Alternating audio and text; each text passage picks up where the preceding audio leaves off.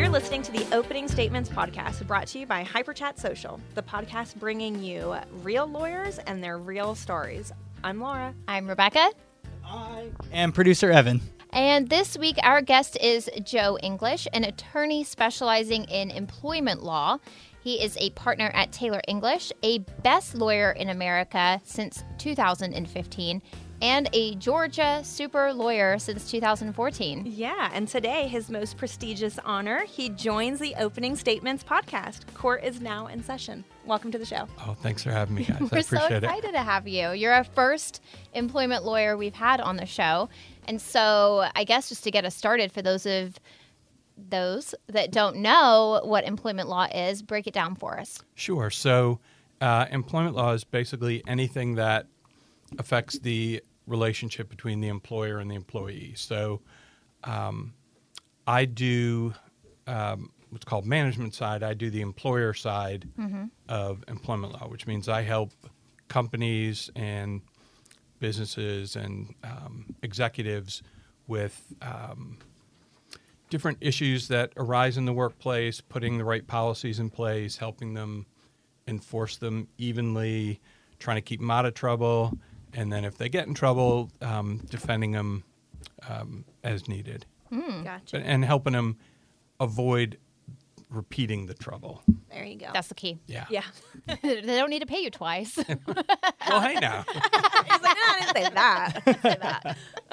So how'd you find yourself in this vertical? And did you ever practice a different area of law beforehand? I did. So when I was first out of law school in 1988, I think you wanted a reaction there, and we were I did. giving You it to guys- you. Not going to give it Stony to you. face. No. Yeah. No. Stony face. It was not that long Before ago, either of you might were born, I add. when I started practicing I was law. born, depending on the month. I was born. Only one in this room. I was not. Nope. So I was in Philadelphia. That was my first job out of law school, and it was with a firm that did mostly commercial litigation. So I would be on a commercial case, company A suing company B, and I was, the fifth lawyer down on the file in that. So Yeah. I did that for a couple of years, and then there was one guy in that firm who was sort of like a fish out of water Yeah. in there, but he kind of worked by himself, but he needed help. So I'm like, well, I can be the fifth person on files over here where maybe in 4 years or 5 years I'll be the fourth person, or I can go over and work for this guy who's doing it by himself and needs help, and he's the employment lawyer. So I just went over to him, and then only later did I realize, this was actually a pretty good move. I like this. You like it? Yeah. Very interesting. What was your path from there to where you are now? So that was in Philly, as I said. So I worked for this guy for maybe a year, and then the firm exploded or imploded, probably imploded, and a couple different firms arose out of that, and I didn't want to go with any of the various remnants that were left, so I went and worked for a different firm, but by that time I'd already decided probably not staying in Philadelphia. So I worked litigation again for a year, but with an eye toward getting down to Atlanta. So Interesting. And so the firm you have now, is that when you started? yeah. So when I first moved to Atlanta, I was with there are some boutiques, national boutiques, hundreds and hundreds of lawyers, dozens of offices. All they do is management side employment law. So when I moved to Atlanta, it was to work for one of those boutiques. So I did that for 15 years. Wow. And then the longer, shorter version of the story, I ended up joining with Mark Taylor, who was starting a firm. He was also an employment lawyer. I'd known him for a long time and wanted to get involved with building something from the ground up and trying to grow it. It was sort of a bit of an entrepreneurial itch, I guess. And it had nothing to do with really where I was, not being happy, just the opportunity to try something different. So I jumped. Yeah. So if you're talking to another attorney who's maybe considering making that jump and going out on their own, what would you say are some kind of key areas they should look for in a potential partner? Mm-hmm. Trust is the most important thing. This was somebody who I had known for years. Mm-hmm. He had a stellar reputation, not just in the legal community, but just as like a good stand-up dude, right? Yeah. So that was super important to me because I knew that no matter what, this guy would have my back and I would have his back, and we could kind of make decisions from there. So I would say don't do it just for the money, because you can chase the money in a new opportunity and end up with somebody you really don't want to practice with, and maybe you're making more money, but maybe you're miserable. You're miserable. Bad Yeah. trade. We have listeners that are not in the legal space. So when you think about a partner, do you guys share cases together? Like, what is the impact of a partner to partner in the practice? Sure. So we've grown. We were small then. We're big now. We're like 180 lawyers in 15 states. I'm sorry, what? You Yeah. have 180 lawyers? 180 lawyers. Yeah. So we started small 16 years ago, I guess. Yeah. And It's incredible. have grown it, to this. And a couple of years ago, before COVID, we said, let's try to grow it outside of Atlanta with looking for some good lawyers out there. And people wanted to do what we were doing the way we were doing it. So we started opening not physical offices, but adding lawyers in space in different cities, which was great for our clients. And it was great for these lawyers because a lot of them were like us. They had left kind of the big Corporate shop. Yeah. I guess we're in a way a big shop now, but we don't Yeah. think, we don't think that way, and that's super important to us. So a lot of people just were looking to do something different. I think when they talk to us, they feel kind of the authenticity and that we actually have fun in what we do and we don't take it too seriously. I mean, in any interview that I've been in, almost invariably somebody is going to quote a movie. Yeah. Like you're going to get a Step Brothers That'll quote. be Evan. Yeah. Yeah. And part of it actually is, Evan? Oh, I was going to say, are you guys hiring? Hey, Just kidding. we know a lawyer. Hey, we're hiring for a new producer. No. You have to come to the interview in a tuxedo and bring somebody else with That's you. right, yeah. There you go. It's kind of a tag team situation. So we'll drop movie quotes to see if, like, It's a just so that, they need to know kind of what they're getting into is, hey, we don't take ourselves too seriously. We take service and clients seriously, but Yeah. being a lawyer is hard, and if you don't like the people you work with, it just Makes it harder? Yeah, makes it way harder. So I totally agree. That's crazy. So 16 years, over 180 lawyers in the firm. How many states do you have representation in? I think we're in 15 now. So, but most of our lawyers are here in Georgia? Atlanta. Yeah. Really? Wow. We just opened our first physical office down in Miami. So Oh, cool. That's great fun. place to Was that open I another was one. gonna say, I was Yeah. like, Do you get to go down there often? Yeah, I need to. You do. get You down need a there. little vacation. What would you say, like flashback to 16 years ago and you started? What was the biggest challenge then, and what is the biggest challenge now? So the biggest challenge then was we were new. We were unknown. All people knew was the place we came from. And so we had our personal brands, our reputations, but we were untested, right? And the name wasn't familiar or anything like that. So in the beginning, the hardest part was getting people. We are in a very risk-adverse profession, lawyers in general. You guys have interviewed a bunch. You actually probably are interviewing ones who are a little more out there, but we're, as a rule, pretty risk-adverse. yeah. So it's trying to convince people to actually take the jump that they kind of want to take, but they kind of are afraid to fail on it. Yeah, and it doesn't come naturally. Yeah, They're in the and- profession of avoiding that. Yeah, so they could You know? stay at their firm and they know that they will have their safe career. Yeah. They know what the upside will look like, but they probably, for the most part, know what the downside looks like too. So Yeah.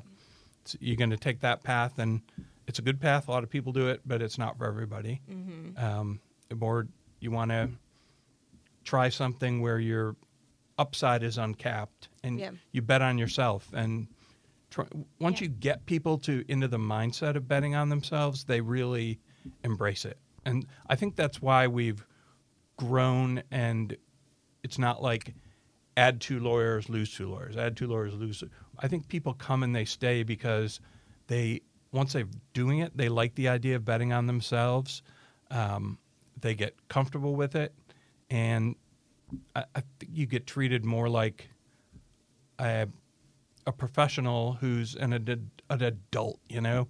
And I think people, once they get the feeling of it, they like it, they get a taste, they want to keep doing that. So that's kind of how we've grown. That's what I would say. Yeah. So you represent the management, the employer side of it. Do you find, or is it both really, they're coming to you at the beginning stages of either setting up their companies, getting all of their legal agreements in place, or is it a lot of, hey, we have this issue and we're hoping you can look at everything, and, you know, where do you see them coming from? Yes, I'd get a little bit of everything. Yeah. Just to be clear, our firm does everything for businesses. Oh, yeah. I do employment, and there's probably 17, 18 of us that do it. Mark is another one, Mark Taylor. But our firm does all kinds of law. But really? Yeah. But Okay. to your question, the companies or the businesses or the business can come from startups, people who are just kind of have an idea and are ready to get going. It's more likely will come from something that's a little bit established, and they're growing. Their problems are getting a little more complex. As you get bigger, there's more laws that apply to you. That once you hit like 15 employees, then all of a sudden these different laws apply, and then 20 more, and then 50 more.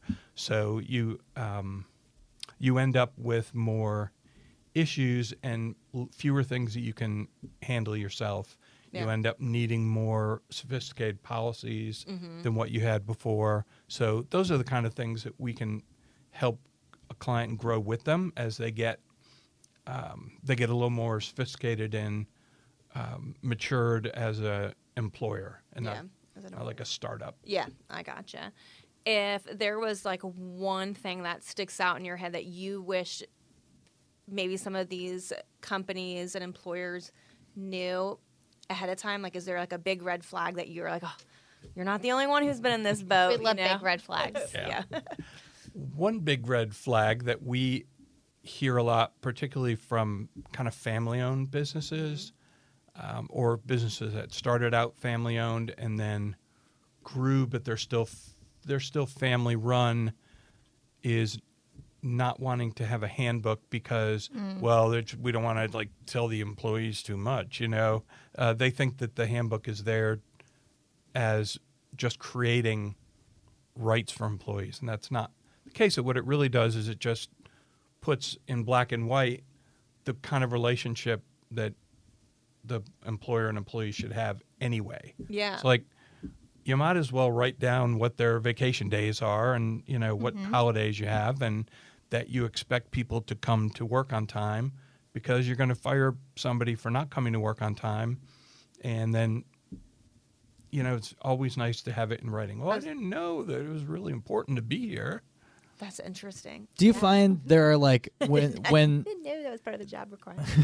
when you have a business that starts like family owned and expands, do you find that there's like boundaries and stuff that end up being crossed that are maybe not professionally appropriate? Like, is that pretty common? It can be a real issue in family-owned businesses, particularly intergenerational. But the people who are running the company have a lot of leeway, especially in Georgia, in the way they do things. There are certain, you can't do things that are illegal, but you can fire anybody for a good reason, a bad reason, or no reason, just not an illegal reason. So, family-owned businesses, I think, can be particularly susceptible to that. And what is a really difficult position is you're an HR person and you are trying to help a family-owned business stay inside the lines, and they kind of don't like having to take direction from anybody. Oh, sure. Because part of what made them successful is they just make all the decisions. Right. Yeah. Yeah. So they don't like hearing that, like, well, you should really document if this person is getting to work late before you fire them, because if they sue you, they're going to point to somebody else who came late and you didn't do anything to it. So if you don't have any documentation, it kind of looks like you didn't take it seriously. Yeah. Huh. So I'd say documentation is one of the things that I wish companies probably wish they took more seriously. But it's very hard when you're running particularly a small business and you have this camaraderie to like write people up. I think I've even had that conversation. My husband and I own a separate business, and we're like, where do we even write it at? Like, where do you put Word? it? Microsoft Word? Really, like, where do we put it? Like, and then you just Save keep it? in a Save as. file. Yeah. And you're like, Rebecca, this is Yeah. But I think it's like a legitimate thing. They're like, you almost feel silly because it'll be like, Rebecca and I had the conversation. It's whatever, but we've been told that, like, oh no, you should need really to follow have it up. documented it somewhere. Like, it being in your text messages, It feels weird may sometimes. not be enough for you, but Yeah. it does. It feels a little bit weird from a smaller office environment, especially, to be like, oh, hang on, yeah, let me type We it up. talked about this, and now I'm sending it to you, and you have to sign it and acknowledge it. Yeah. So It that feels actually- adversarial. Uh-huh. Yeah, Yeah. That's actually would be my question. Like, do they have to sign off on it? Nope. Like, so you could just write it up. This happened. I had a conversation with Rebecca. We talked about this, and I'm just putting it in my file. Employee refused to sign. Ah. Put it in the file. In the old days, there was a personnel file. It was literally like a manila file that just had all the stuff A in it. Now manila there's file. I think I do have another file. They're getting in there. I have yellow files on everybody. Oh, no. Oh, no. So, popular question we ask everybody. If you weren't doing law, what would you be doing? I don't know now. When I was younger, I was pretty sure I was going to be a professional baseball player. So Oh. I didn't really have a backup plan. And then when I didn't make my high school team, like That's a sign. the path to the pros Early is out. going to be a little more difficult for me since I got cut from Little League in my high school Oh, team. no. So Yeah, Did not you- making JV is not a great sign. yeah, late bloomer. Did you have a baseball team you wanted to be on? When I was a kid, it was the Yankees. I grew up in upstate New York, and it was definitely the Yankees then. Okay. Yeah, I definitely would have needed to make the high school team then. Yeah. You know? Yeah, I a think little Jeter bit, at at the least, Probably. yeah. It wasn't even for the It's money. a very That just felt like common response, though, is An athlete, as an athlete. sportscaster, yeah, It for is. sure.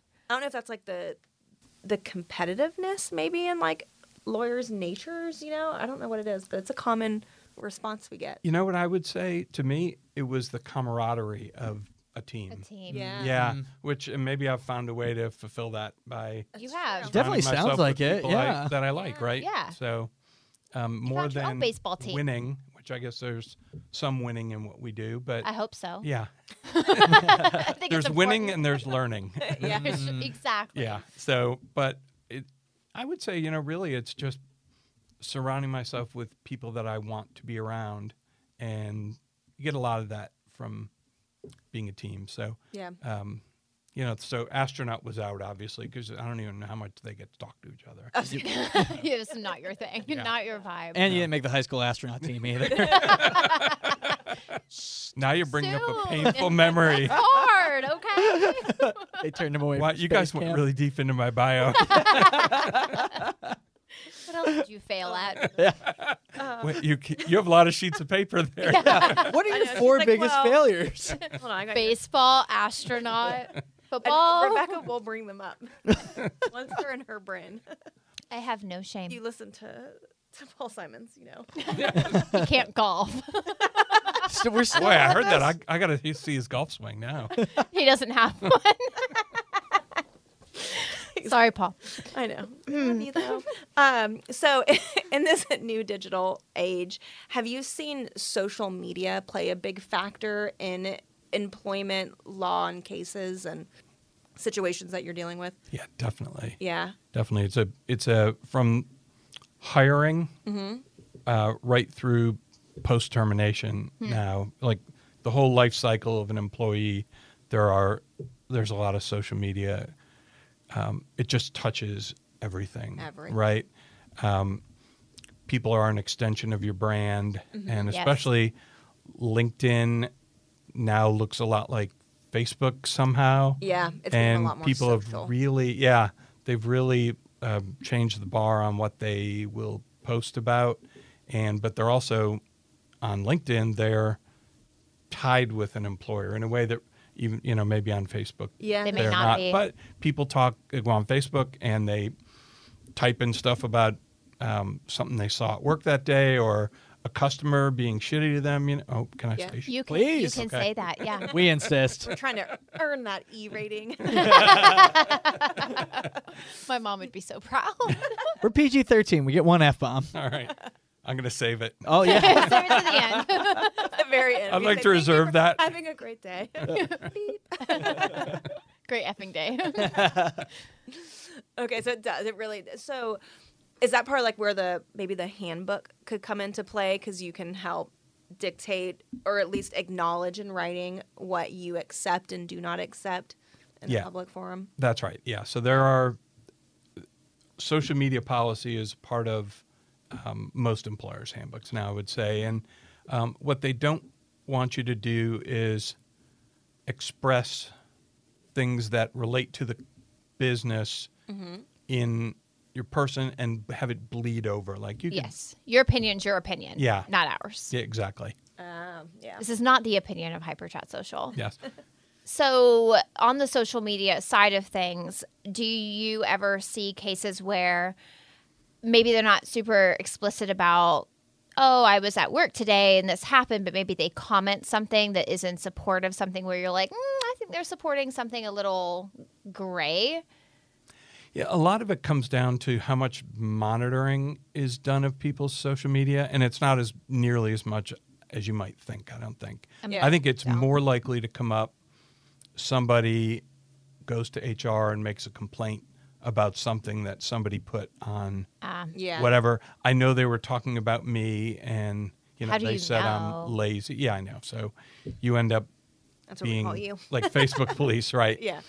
So that's where it's more likely to come up, I think, is it just becomes a tool or a piece of evidence or in a dispute, either between coworkers or a boss and a employee, that kind of thing. And then you're, okay, now are we, scouring somebody's social media? Is this what we're That's what we're is this doing. what we're down to? That's Is what- that that's what where we're doing today. That's where we are? Sleuthing. Yeah. Yeah. Love that. I gotcha. Is there any rules against? Because I know people. In case there is a rule against it, just a friend. Like, Family I friend. mean, I would think social media it's public, so I think a lot of probably recruiters and employers use that as a tool to look someone up. When they're in the hiring process, and you can probably make decisions right away there. Is there any pros, cons, allowed, not allowed with using social media as a pre-hiring screen? Anything rule? that's anything that's out in public is sort of fair game, and that's Yeah. something that you kind of wish younger people understood when they do what it is they do Yes. on social media now. But it's definitely a part of I would say recruiters use it as a tool, just like in schools use it when looking at athletes. Like, what are we getting here? Because everyone that you bring on is an extension of your brand, and they can either be accretive to your brand, enhance it, or they can detract from it. Yeah. Well, let me ask you guys this: when you guys hire someone, even especially you guys, because obviously running a social media marketing agency, how much social media do you guys look at? Everything. I look at it all. Everything. I do. Yeah. Yeah. Yeah. Yeah, we like to know what your likes are, your dislikes are. We want to know how you present yourself. Yeah. Because at the end of the day, like you said, you are an extension of us. I do. I think I more pay attention to that. Like, how do they represent themselves on social media? Like, what kind of language they're using? Do they tend to be overly positive or negative? Is Dramatic. Dramatic. Yeah, that's a lot of the worst that you see. I feel like are the people who are just You can tend to tell if someone's going to be a liability by what they're putting out there. on Facebook for sure. And then good luck, supervising that person, Ex- or Yeah. trying to have a hard conversation because they don't want to look in the mirror. A lot of employment problems for companies end up being bad hires and employees that just can't look in the mirror and accept any blame or responsibility. So it's somebody else's fault. It's, it's because I'm, pick a protected category. Yeah. Or, and it's not because, I'm the problem. I'm, did cussing anything people wrong. out every day. Yeah. Yeah. Yeah. So you make a great point. I mean, the more you can find out before somebody's in the door, the easier time you're going to have once they're there. Because you're also looking at sort of a culture fit too, right? Absolutely. Yes. It's like your movie question. It is. Yeah, that's our social media question. We have our own culture fit questions. We do. That's what we should do as part of our hot seat. Is Yeah. like a mock hyper chat interview. We should And- ask. and do some of Can you our- tell us a joke or sing us a song? I remember I was asked that. I was like, I sure could. Oh, you mean right now? We mean now. We asked that of the award-winning comedian. Yeah, he told us a joke. I sure did. Well, obviously, you can't be an experienced lawyer without picking up a few interesting cases along the way. And here at Opening Statements, we want to break them wide open. That is right. So we're going to get right into it. What would you say is the most interesting case or cases that you've worked on? I've actually given this a lot of thought, and maybe it's because I've been doing this a long time and representing employers in employment cases. It's almost like a lot of it blends together over time. Like, did I hear that in that case, or was that somewhere else? Yeah. But there's a couple of kind of themes that I would I like a say. theme. We that love go- a theme. Oh, good. Well, let's get themed. Get thematic. So, I like that. So, back in the, I used to do a lot of work with car dealerships, and so this was it's In it's and of employment itself defense, interesting. of car dealerships, and it was back in the days before you had internet pricing where no haggle, like everybody already knows how much everything costs. Yeah. And there's really not very much to talk about when you go in to buy a car, right? It's Yeah. just Yeah. like, can you afford Takes the a car? Do little you bit want of the the car? All fun right, out get of the it, car. but- Yes, Yeah, ma'am. exactly. It does. But back in the day, you had to. When I was young, it was all a mystery. Yeah. And the employers held all the car companies, the dealerships had all the information, and the individuals didn't have any. And there were salespeople that were really salespeople. I mean, they were type A, anything for sale, Yeah. and also carried that personality around with them in general. And dealerships were a little bit different. They would. I used to do a lot in Florida, and for some reason, Everything good happens in Everything. Florida man. So for some reason, in the day, car dealerships in Florida would hire very attractive women who sometimes it was their second job would be to work in a car dealership during the day. They had a I got nighttime They you. did have a job. nighttime They had a job. nighttime. But they would, so their job during the day was Ladies to of the be the night. front desk person at the car dealership. The backseat people. And- at Oh, hello. It's my favorite 80s detective film.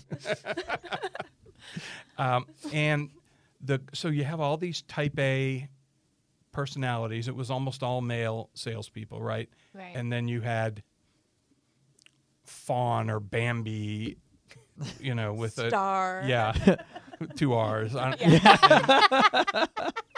And they were at the front desk, and there was it was a hive of activity, inappropriateness, and then let's throw on there holiday parties that were like, oh my God, holiday parties. Whoa. So, yeah, as soon as the holiday season ended, we knew we were going to get a rush of claims because bad stuff would happen. I never thought about that being like a busy season for you guys. Oh yeah, Right? after You're like holiday- holiday party. Yeah. Everyone's working overtime. Right, It's Christmas. exactly. Man the phones. Let's get a hotline. So, 24-hour hotline. So I'm guessing it was harassment. Like what? Yeah, Was that? a lot of harassment. Also, there were a lot of claims of harassment that weren't really. Relationships would go bad. Oh, okay. Someone Spouses would would find be out about. spouses would find out, and so, oh no, that was unwelcome. I wasn't. He made me do those things. So how do you, because that's kind of a sensitive Totally. topic, maybe more so now than it was then, but how do you combat that and make everyone feel like their feelings are heard?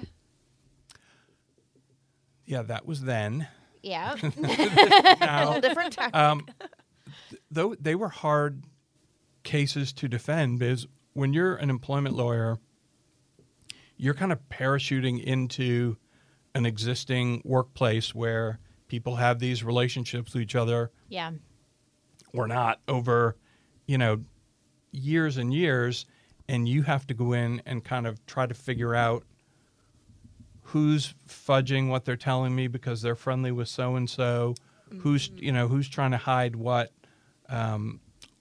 really going on in here. And so there's a bit of sort of like detective-y kind of work, which I always liked about it, which was trying to get down to what was really going on versus what everybody is saying going on. And that could be on either side of that equation, right? Or maybe the truth was somewhere in the middle. But you just try to give the company the best advice that you can to maybe have it not happen again so much. Yeah. Okay. So that's where I think we can, as Stop employment throwing lawyers, holiday we can parties. really do some good is even if you walk into a bad situation or there's a bad manager or a salesperson who is just a type A jerk, but they're your best salesperson, and so management will put up with a lot. That's where I think employment lawyers can really come in and make a difference. You bring in something from the outside to say, you're going to have this problem again and again and again until you deal with the underlying problem. How much is being the best salesperson worth to you in terms of people you're losing, claims you're getting, people who leave and you never know why they left? Yeah. The quiet quit.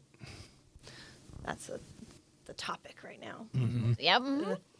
The silent quitting, ghost quitting, or But that's not actually quitting, though. That's just like leaving at 5, right? That's the idea is The that quiet quit is Yeah. you leave at 5, yeah. you just kind of like which I think is. I mean, we could probably go on a whole tangent. Yeah, about absolutely. That I have a Yeah. lot of feelings about it, but I'm like, it is. I mean, I think it's a cop out because you're not communicating whatever problem you're having, and I don't think you. I mean, if your job is till 5, your job's till 5. So why do you think you're making a stance by stopping at 5? Like if you're quiet quitting, you're doing it because you're having an issue, but you're not communicating your issue, and you're expecting people to read your minds. Yeah. Well, I definitely, it spoke to me a little bit. This is totally off topic, but a previous employer I worked for would often, like a few times a month, be like, "Well, Friday night, Saturday night, you're going to be there, right?" And I'd be like, "Well, I have stuff to do, so if I'm free, I can." But they'd be like, "That's not, we need you there. We need you there." And it's like, I work like 50 hours for you a week. I can't have my Saturday nights. Like, come on, man. What is the rules around that? Depends on the kind of job. Like if So- it's a salary job, like If it's a salary job, you're paid for whatever it takes to get the job done. And that's a trade-off, right? Is as opposed to hourly, where you're clocking it in and clocking it out, and you really shouldn't be checking your email at night and answering things. Sure. But This one was hourly, and Yeah. they asked us to put in a lot of hours that we were just hopefully like, you were getting time and a half. nope. That's a problem. Danger, Will Robinson. Yeah. Yeah. The company, if you try to put in time and a half, they'd be like, don't do that. You got to pay your dues. Well, It's- dang, Evan, you Oh missed my- an opportunity I here. So- know. for real. Before we come on, I said, well, I don't know. Like, it's not like anybody wants to talk about wage and hour, but now we do. No, for yeah, sure. I think That's a everyone. problem. Yes. Yeah. Wow. Yeah. So salary job, you're paid for the job until the job is done. That is it. Yeah. Okay. How has employment law changed the most over the last decade? I would say the last 3 years it's probably changed Yeah, a it lot, has right? Oh, changed yeah. a lot over the last 3 years. And a lot of it cycles with economic cycles. Yeah. Like, is it a good economy where people can pick up and leave easier? And you've certainly seen that in the last couple of years. But I would say one place it's changed is the employees are feel much more empowered, it seems to me, to speak up and raise issues, even if they're little issues. Yeah. And not just kind of take it and complain to their coworkers about it at lunch. But I think HR departments are fielding a lot of issues that are small, and it's really interpersonal issues more than issues that you're ever concerned are going to turn into, a legal claim or anything like that. Yeah. That's where I think there'd be more. And the other issue where it's really changed is there is much more of a emphasis on mental health in the workplace, and you see it from the employee side where they are much more willing to, speak up and advocate for themselves on mental health. And I think HR people are having to educate themselves more and more about how to protect people during those mental health situations, and how to get people the help they need, what's real versus what's convenient. Somebody is every Monday they have a mental health issue, and that's just needing another day off. Right? Yeah. Well, how do you handle that? Because, we're a small business. We don't have HR. We are HR. Yeah. Put my HR hat on today. HR one day on HR the Yeah. next day. So, how do you advise a company that is small on those types of issues? Are we just supposed to be like, okay, yeah, take that day off? Okay, yeah, that day's good too. At what point do you draw the line as an employer and you needing to come to work and be available and do your job? Where do you do that? So I mentioned earlier that as companies get larger, you have more and more laws that apply to you. That is somewhat where that comes into play. Because for smaller employers in particular, you got to run your business and you need all hands on deck. And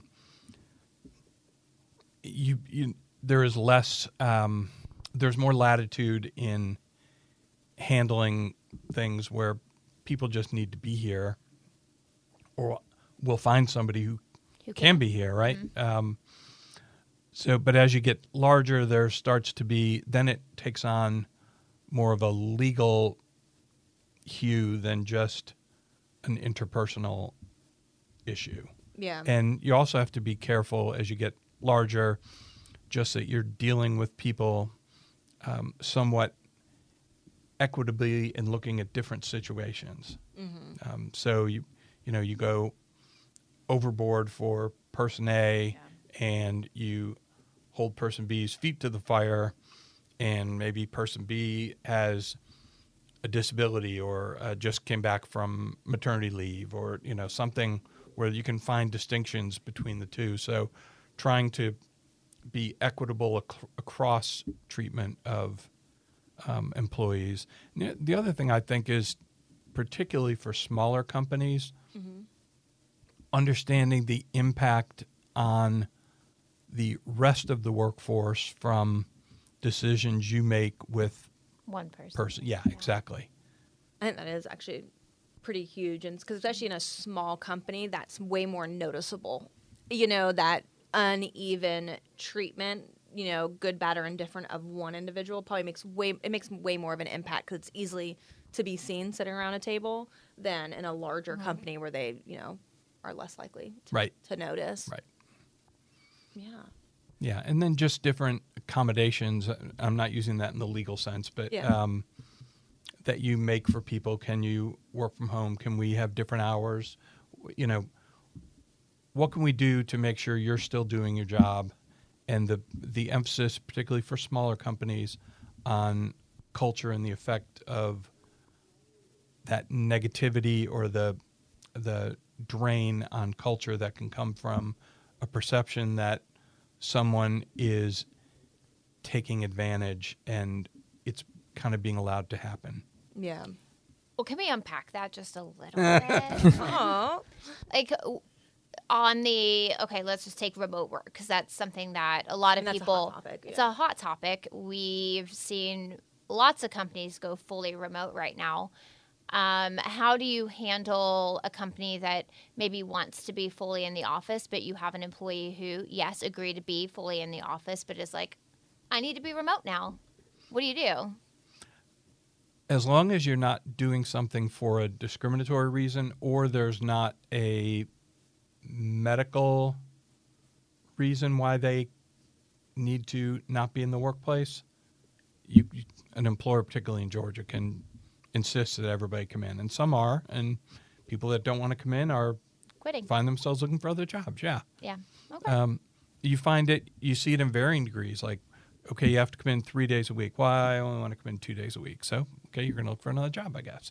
And it's what you become what you allow, right? So the more exceptions you make, then someday when you want to really enforce a policy, it gets really hard to do because everybody's like, oh, yeah, okay. Yeah. I had a case many years ago. One came back to me. Hey! In New York, and it was a mechanic who was the slowest, like his whole career, the slowest mechanic, worked on the least things in their whole department. This was in New York City. And a new manager came in, and he was like, how has this guy had a job for so long? He needs to get his production up. And so he starts enforcing it and eventually fires the guy, and the guy sues. And basically his defense was, well, you guys never enforced this before. And you know what? A jury believed him. They said, okay, well, that manager must have had it in for you because of your age, because you were allowed to be, a schmuck for a number of years and nobody cared. Mediocre. Yeah. Right. What a defense. What a place to hang your hat. Like, Yeah. I've been awful for years. All of a sudden it's a problem. Now you're going to hold me accountable Yeah. for it? Like, what? That's crazy. Yep. I don't like the consequences of my actions, and I don't think it's fair I have to be held to them. Thank you. Yeah. So that case actually was one of the very, very few jury trials that I had. 'Cause most things in employment doesn't go to a jury. Okay. So this was up in New York. It was in New York City. It was literally weeks before Christmas.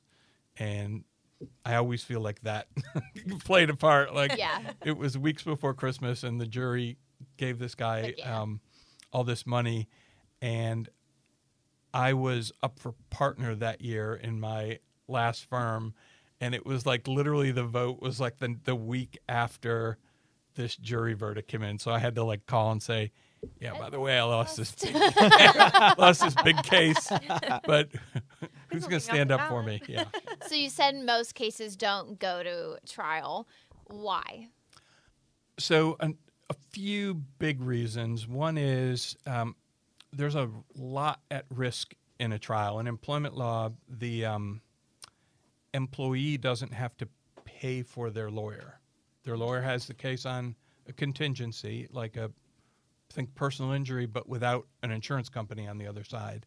Oh. And so if that employee wins, the employer has to pay the fees of the employee that the employee doesn't have to pay if the employee loses.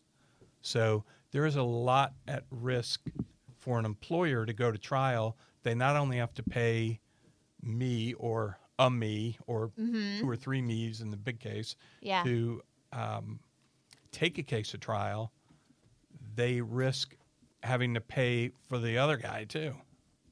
That's one reason. Another reason is that particularly here in Georgia, there's it's hard to get a case to trial. The federal judges will throw out a lot of cases on motions. So if you're a good writer and you take good depositions and get your facts in a row, you can not get to trial on some things, or at least create the risk for the other side that's not going to go to trial, that then they go, you know what, settlement might be something we ought to think about. Mm-hmm. And there is a lot more mediation going on now, so that's when everybody kind of voluntarily says, let's get in a room and see if we can work this out. We'll get a professional mediator, and let's see if we can agree on some certainty today instead of all the uncertainty of going to trial. Yeah. I have a plethora of questions. Same. I know. I keep looking over. I can see them. I know they're in my eyeballs. What's the biggest case you've worked on? The biggest case, were in terms of like dollars at risk. Ooh. Oh, Or well. like names involved. It's like, when was the I last don't time know. you were in front of? Like, You go with your gut on But this one. I don't know. Like, what was the Whatever I get big to means define to it. you. Yeah, Yeah. Like, did you sue Outback Steakhouse? Because I did mean, not. Ah, Yeah. Oh.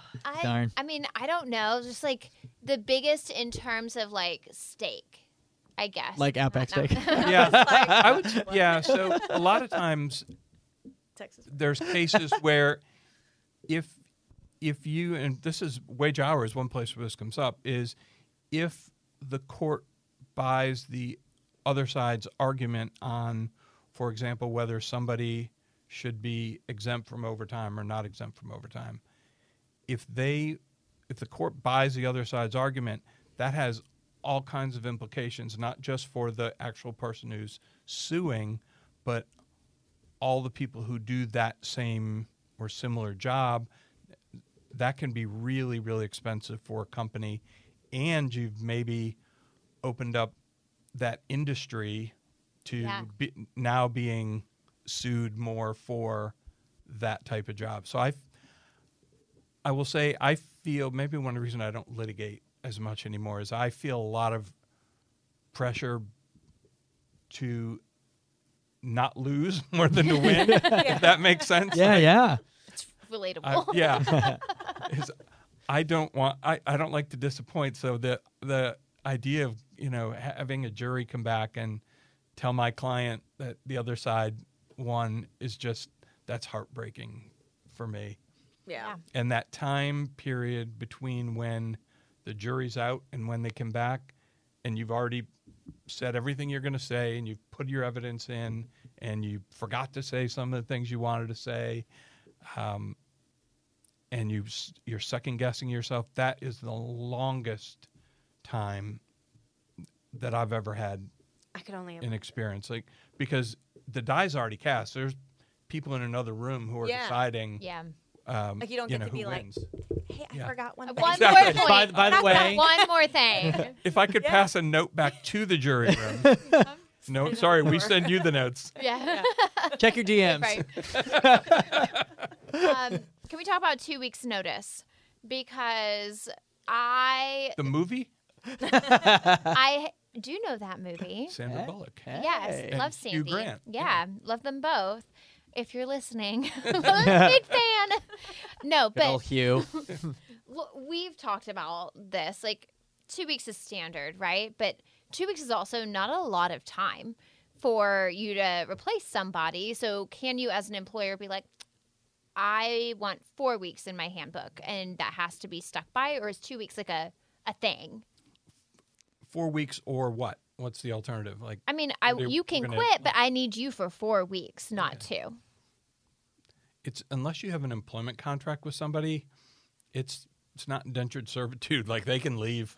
They don't have to give any notice. Oh. 2 weeks, You can put it in a handbook, but 2 weeks is a courtesy. Okay, so the handbook And- is different than the employment agreement. Yeah, and that can go both ways, by the way, because there are a lot of people who say, this place is, it's lousy and I hate everybody here. Yeah. Y'all are a bunch of crooks and I'm only going to work here 2 more weeks.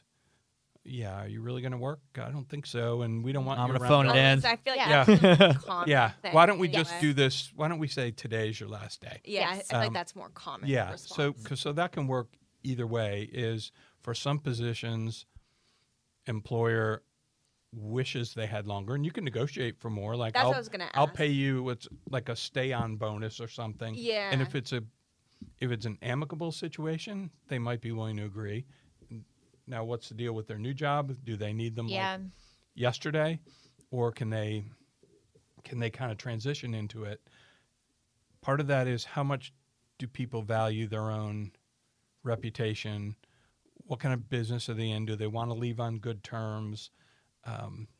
Do they want the reputation of I left my company high and dry? Because, and I know you're going to ask about this, I'll just jump into it. You can say, we don't give employment references, but companies know. Like, you can kind of tell whether Yeah. something ended badly or not, or somebody will say without saying that, like, yeah, You're like, good luck to you if you're going to hire them, but Good I'm not telling you person. anything. Yeah. As long as you like them being late every day, it's great. I feel like because we get like calls, periodically to like verify individuals and employment, and I've always been under that assumption that I'm not allowed to give my feedback if they didn't list me as a reference. I think even if they list you as a reference, you're not allowed to give feedback, Well, right? sometimes Like I they're not allowed want to call to. you for feedback. So sometimes you want to. That's But I've- different. They're not allowed to ask you, right? I thought they could ask. They can You couldn't ask. tell. They can. Are they legally allowed to ask? Sure. I mean, it's just a conversation. You can say no, but You're not legally required to you're give not it. legally required to give it, and you're not, and like they don't have to ask for it, or they can, but you don't have to say. You don't have to say anything. Sometimes what you don't say is you've already told them.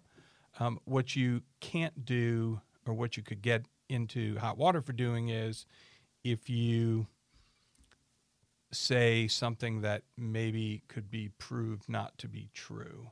You know what I mean? Like, yeah, they were a good employee except for, the goats. I don't want to talk about that. And Goats. so I don't know, I'm making that up. You might need to cut that out. So oddly specific. I don't know. I don't know what's going on. Now I want to know about the goat. Oh, I'll tell you a goat joke after. Save that for Yeah. our next segment. That's the real. So- Yeah. Yeah. the real thing. So in other words, if you say something to try to torpedo the person from getting the next job, and you're saying things that aren't true, like they stole from us, and that's why we fired them. I wouldn't say that even if they stole from you, because the person who's going to steal from you is also the person who's going to come back and sue you Yeah. for anything they can. They're already like off your payroll. Like, Yeah. let them go. yeah. Yeah. That's interesting. So while you don't have to say anything, you don't have to say nothing. Yeah. Does that make sense? Yeah. Total sense. Yeah. Okay. It's a lawyer answer. It depends. Yeah, it does. But I think that helps because I was always like, I thought it was just a hard no. You weren't allowed, like, unless they, like, the candidates put you down as a reference. I thought you just couldn't say anything. So even if they were asking, and whether you wanted to say something or not, I was always under the impression you would just be like, Yes, can they verify their dates. Yeah. Yeah, I thought same You thing. know, whether it was good or bad. We have to figure out why we both think that way. Yeah, like who lied to us? Who told us that? Who do we have in common? Who Now- told us Pull the up story? LinkedIn. It could be in a handbook, or there could be a policy saying it's our policy not to give references. And in that case, you probably want to go by your policy and do dates of employment, last position held, that kind of stuff. That kind of stuff. Okay. That's if you have a policy. Now, a lot of times a company can use that as a good reason / excuse not to give a reference. Say, well, it's our policy not to give them. Yeah. And then sometimes the new company can read into that and go, I is it? would. Or you just don't want to tell me anything Yeah. about this person. I'll pass. About them Yep. and their goats. Yeah. This is coming back to haunt you, by the way. Yes. Yeah, I'm never thinking that. This episode is brought to you by HyperChat Social, the attorney's social media marketing agency. From branding to lead generation, we have experts specializing in all areas of digital marketing, and we're ready to help you take your practice to the next level. Contact us today at 877-359-3399 or book a free consultation online at tryhyperchat.com. That's tryhyperchat.com. Here at Opening Statements, we not only value the stories, but we also value the lessons. We try to foster a good learning environment for all of our loyal fans. That is correct. We want to teach people the things that you can't pick up from just reading a book, but things you only learn from actually being a lawyer. So, what do you think is the most valuable thing you have learned from? I mean, you've probably done lots of cases. I was going to say, about the car dealership case. Yeah. From, back in the holiday season. What was one of the most valuable things you think you took away from that? That I would never want my daughter to work at a car dealer. Don't date a car valuable. sales guy. That's valuable. That is. So for my next question, how would you Follow up. apply that to Yeah. future cases?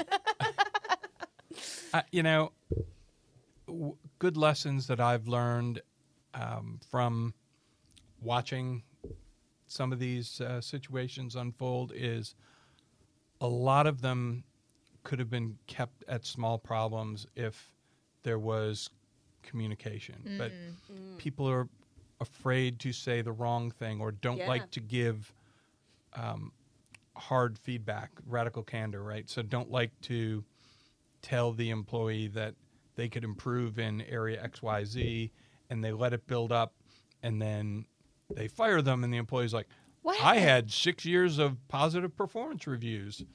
And I get in and I look and I'm like, they had 6 years of positive performance reviews. Yeah, but didn't you see in there I was really like subtly saying they were bad? Subtly. Yeah. It must be super subtle. I'm not seeing Yeah. it. Yeah, it's a little too subtle. Yeah, the jury is not going to catch your subtlety in there. But So, that's good, the more open you can be as an employer to have the conversations, give people solid feedback without beating on them. Yeah, that positive. Yeah. Do you ever see a situation where an employee, is it ever the employer suing someone? Yeah. Oh. I feel like, do you think like the defamation or whatever they're doing on like social? I feel like that would be the biggest thing. Yeah. To go after. I was like, can you give us some like examples? bad talking to the company? Yeah, that's a good one.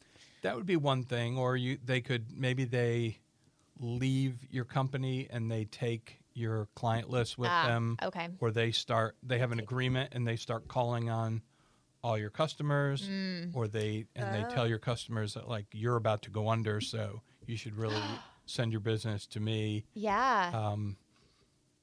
Those would be situations where a company might file suit. Other than that, it's probably more small potatoes, like the employee had an outstanding loan to the company and they left without paying it back. Or Gotcha. They took the company computer with them. Oh, that happens. Yeah, that Yeah. happens a lot. Okay. So in the cases where an employee is suing, does the employee ever stay at the company? Like, is it?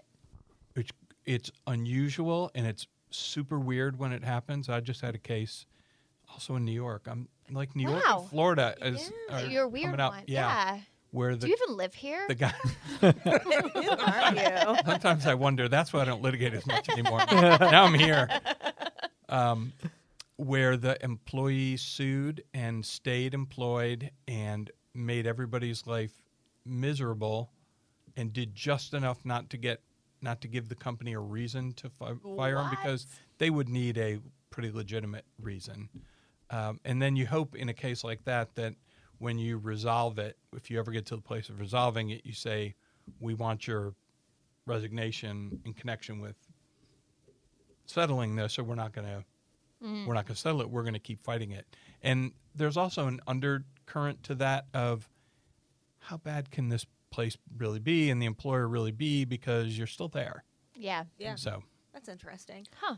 Is that harder to sell to like a jury or something? If it's like, well, they're still here, so that can be harder to sell to a jury. The other side of the coin is every day they're there, they have access to people who are the witnesses on the other side. Right. By virtue of doing their job, it makes it very hard. It makes it very hard on all sides because you're in the middle of the case and all of a sudden the lawyer on the other side, this is me typing. All right. Now I'm picking it up. Yeah. It was bouncing. No, actually, that's not true. This is me typing. Where is that S? yeah. Can we move it? Chicken pecker. Yeah. Oh, very much.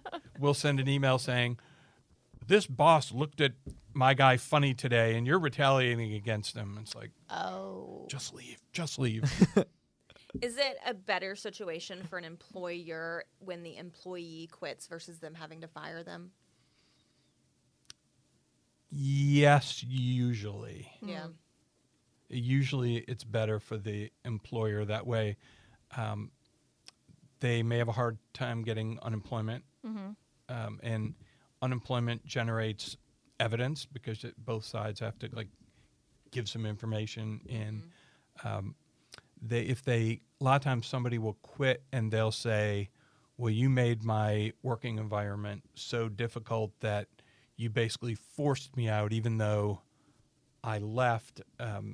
I couldn't have stayed and no reasonable person would have stayed employed.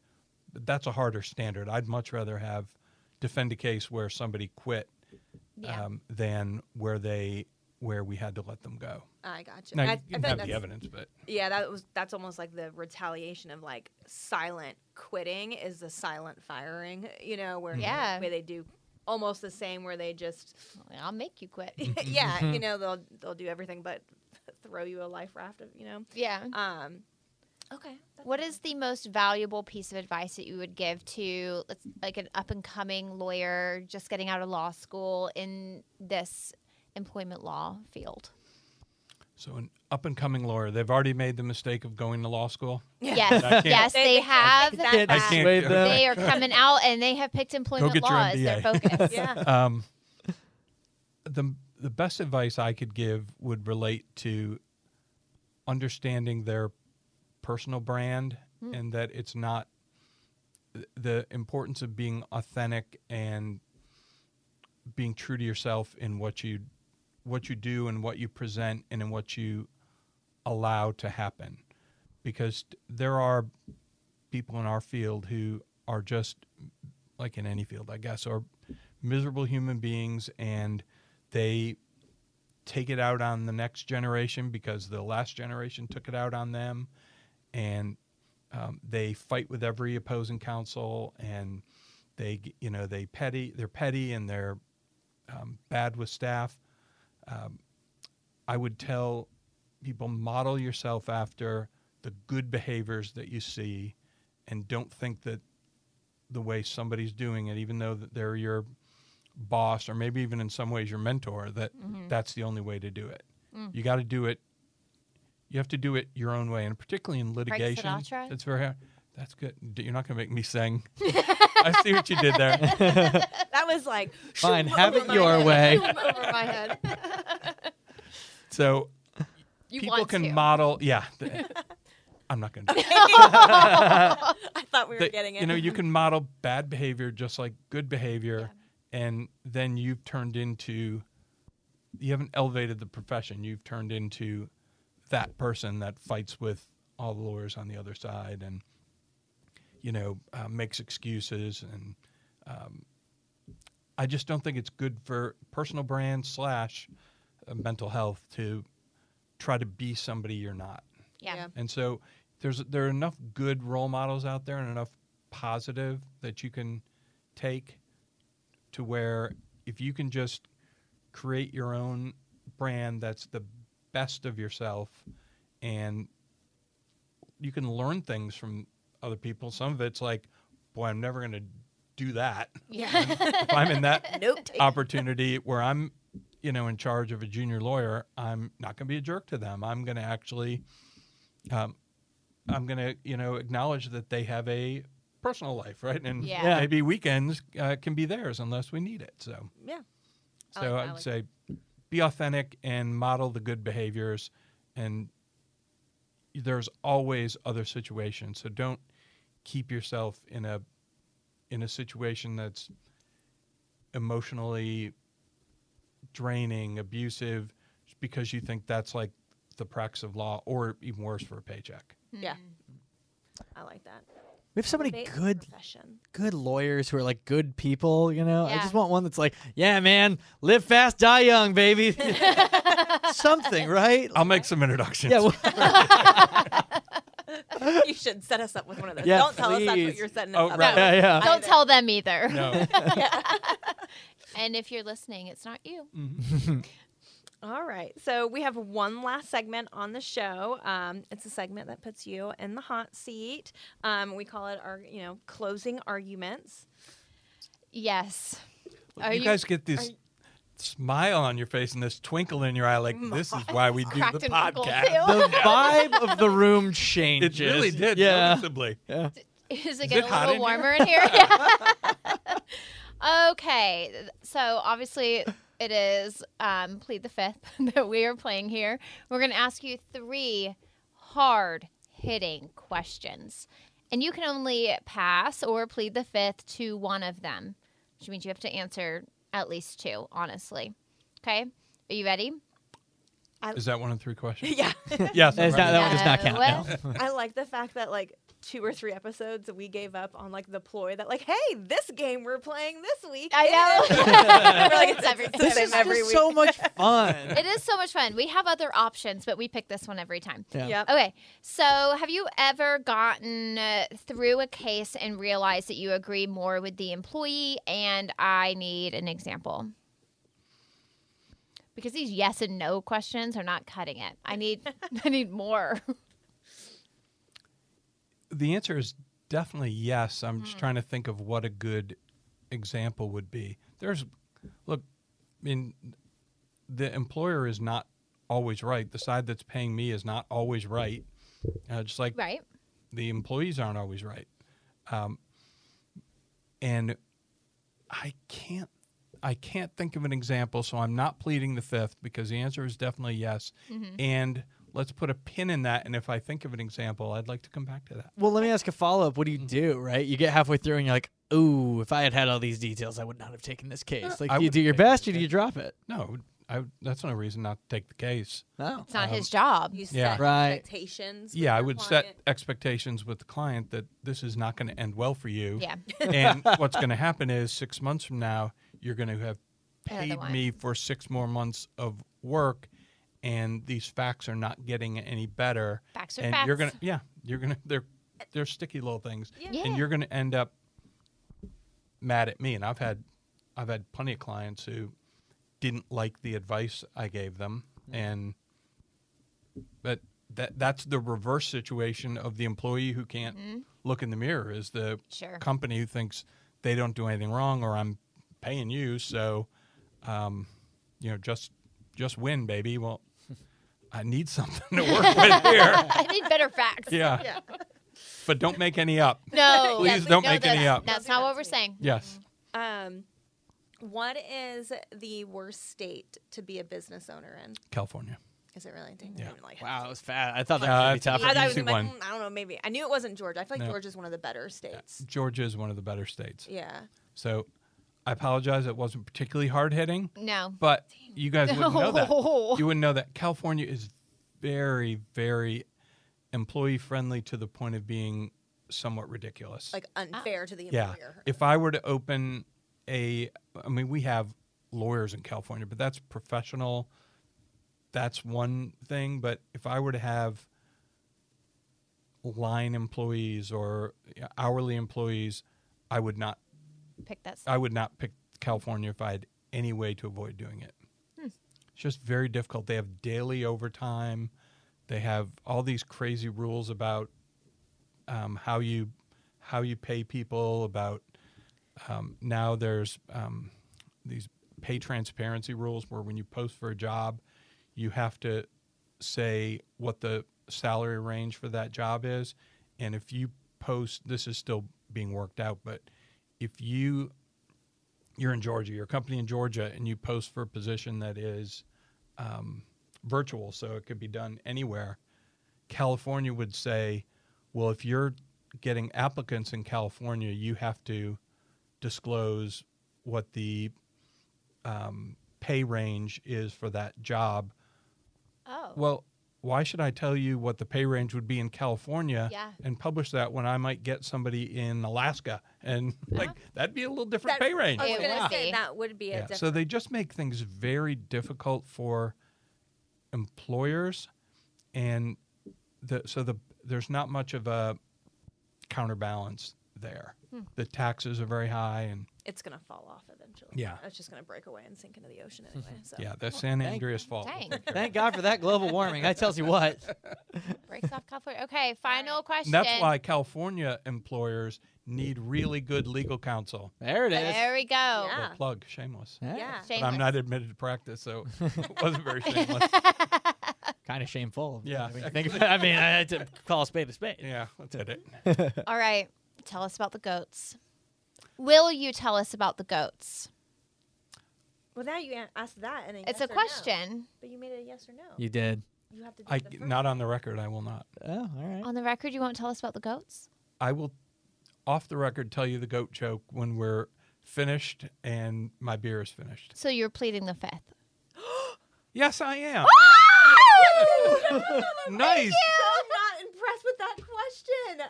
Wow. I was like, what a waste. Ask the That one was in a bold. great series of deposition questions where you reeled me in and then you hit me with it. There was nothing I I've could watched do. Legally Blonde a time or two. There was nothing I could Yeah. do. Mhm. The perm. Yeah, I got it. The goats. All right. my Oh. goodness. Wow. Well, To end on that high. Touche. Oh, yeah.